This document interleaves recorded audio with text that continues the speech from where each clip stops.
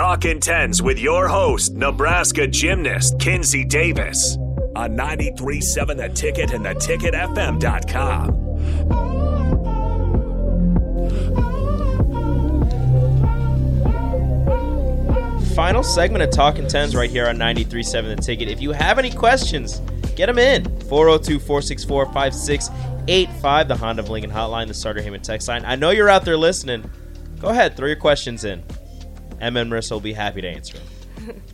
All right, so we were taking away talking to Emma Spence about the difference between collegiate gymnastics and elite gymnastics. I feel a lot of people see the Olympics type of gymnastics on TV, and then they see the collegiate side of gymnastics, which is shown throughout the season that we have from January all through to April, and they don't quite know the difference, or they do, but they don't know the specifics. So I'm going to go into a little bit of detail now with Emma, since she's the one that's actually competing both collegiate and in the elite world, of the differences between the two and how hard and what the differences are. Like, kind of go through the events a little bit on what it takes to be able to do both and train both, and then the differences in both, what people may not know but may pay attention to now that we speak about it.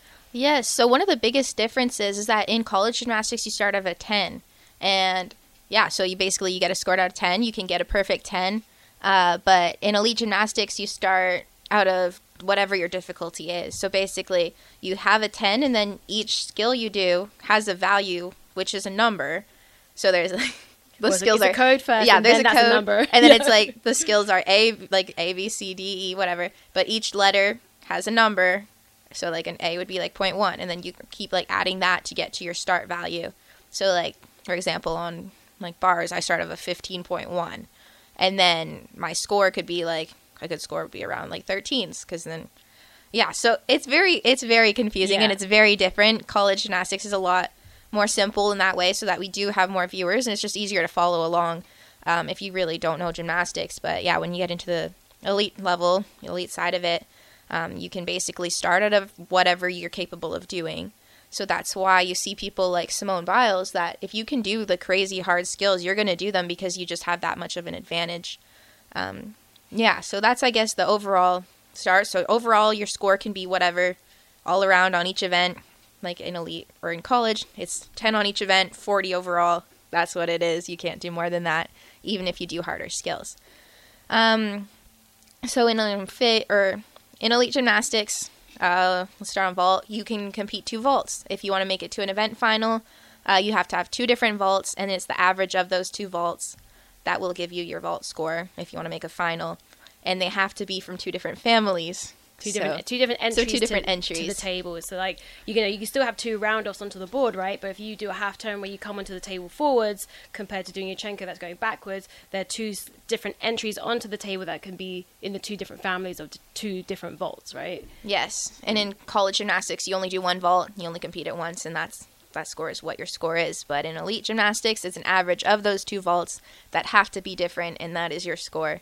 And you have to do 2 vaults if you want to make a vault final.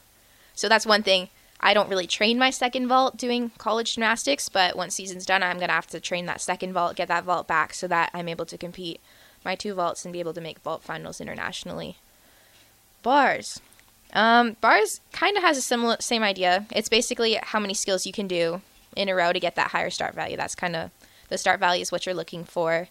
There is a specific setting that you have to compete on. That everyone competes on, right? So everyone who competes internationally is on that FIG, that Federal International Gymnastics, like that setting. That everyone across the board, no matter what height you are, no matter what country you're from, no matter whether you wear grips or you don't wear grips, you pretty much, actually, if you do hit the floor, you can go up a hole, right? But yeah, pretty much it's the same setting, whereas in college it's like whatever you want, really. I remember coming to college gymnastics being like, wait, I can have the bars this far out, and they're like, yep, and I'm like, have them higher. Yeah, and it was like, okay, like how do I navigate that? I've always been at one setting my whole life. So do you change your setting? What's your setting like on bars? So I do change it. Last year I had a complete normal, I guess our normal NCAA setting, which was farther and higher, but this year it's a little bit closer to the FIG setting. But once I'm done with season, I will have to switch it back to that elite setting.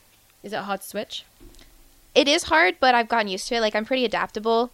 And this year it's not as far as it was last year, so I think it'll be pretty quick to get it back. Because I did have to do it right away, like last minute for Worlds this year, so I'm getting used to going back and forth. So I think it should be okay. It just takes about a week to get used to again. Bars, beam. Beam's also pretty similar.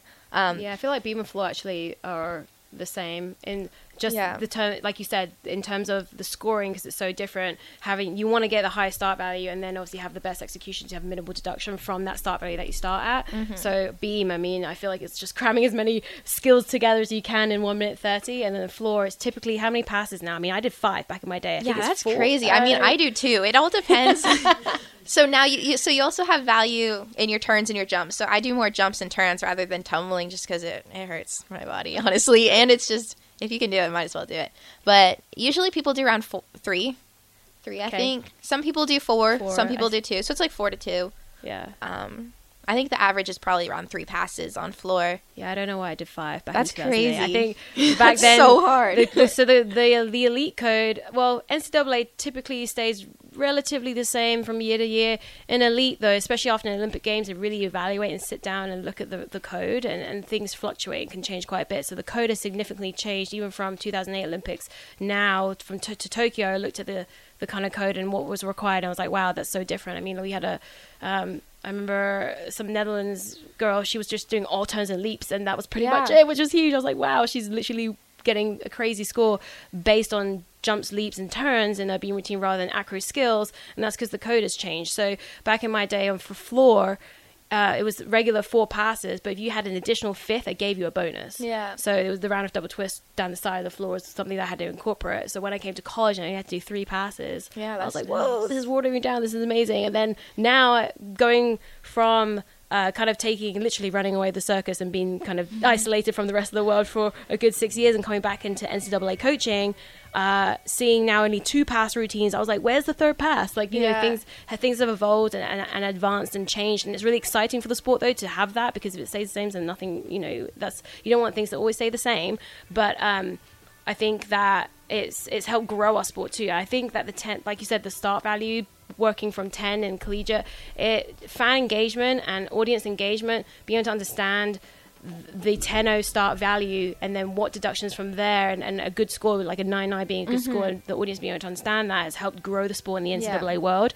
In elite, it is different, but and I think that there are advantages, like you said, Samoa having huge difficulty. I mean, that just, you know, raised her on a whole nother level compared to so many other gymnasts around the country and around the world because of her difficulty value. And that's the difference for sure. That can be confusing. But as well, you're going to see huge gymnastics all across the board on all the events compared to collegiate, because there, you know, things are only required are a requirement that are not at that difficulty in elite, because it's not required in the NCAA because it's out of 10-0. It's not out an elite scoring system. So you're not going to see the difficulty quite as much in the collegiate gymnastics world that you would see in the Olympics. So there is a difference between the two, but it's really amazing now that we're seeing more Olympians actually compete in the collegiate setting. And actually some of them, because they're doing both, actually keep some of their difficulty in the collegiate routines. So it's almost like, wow, she doesn't even need to do that. Like we have Jordan Charles from UCLA. She went just to the last Olympics. She came back. She's still doing like huge bar releases and tumbles on floor. And she doesn't even need to do it. She's not required to, but she's training it anyway because she's trying for the next Olympics in Paris.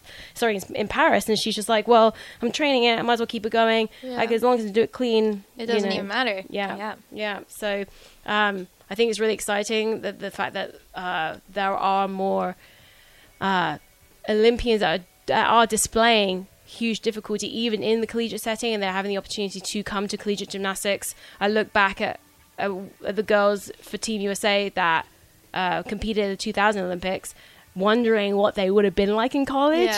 But they weren't able to come because they got huge sponsorship opportunities, winning medals. I mean, opened up so many doors and avenues for them once they returned back to the country, that I don't blame them for taking those sponsorship deals. But at the same time, collegiate is such an amazing experience. Like how much is coming to Nebraska and doing collegiate gymnastics change your aspect on the sport and as you as a person? 10 seconds. Okay. It's been a really good experience, and it's Wrap it up, Em. yeah. Best thing ever, right? Yeah, it's great.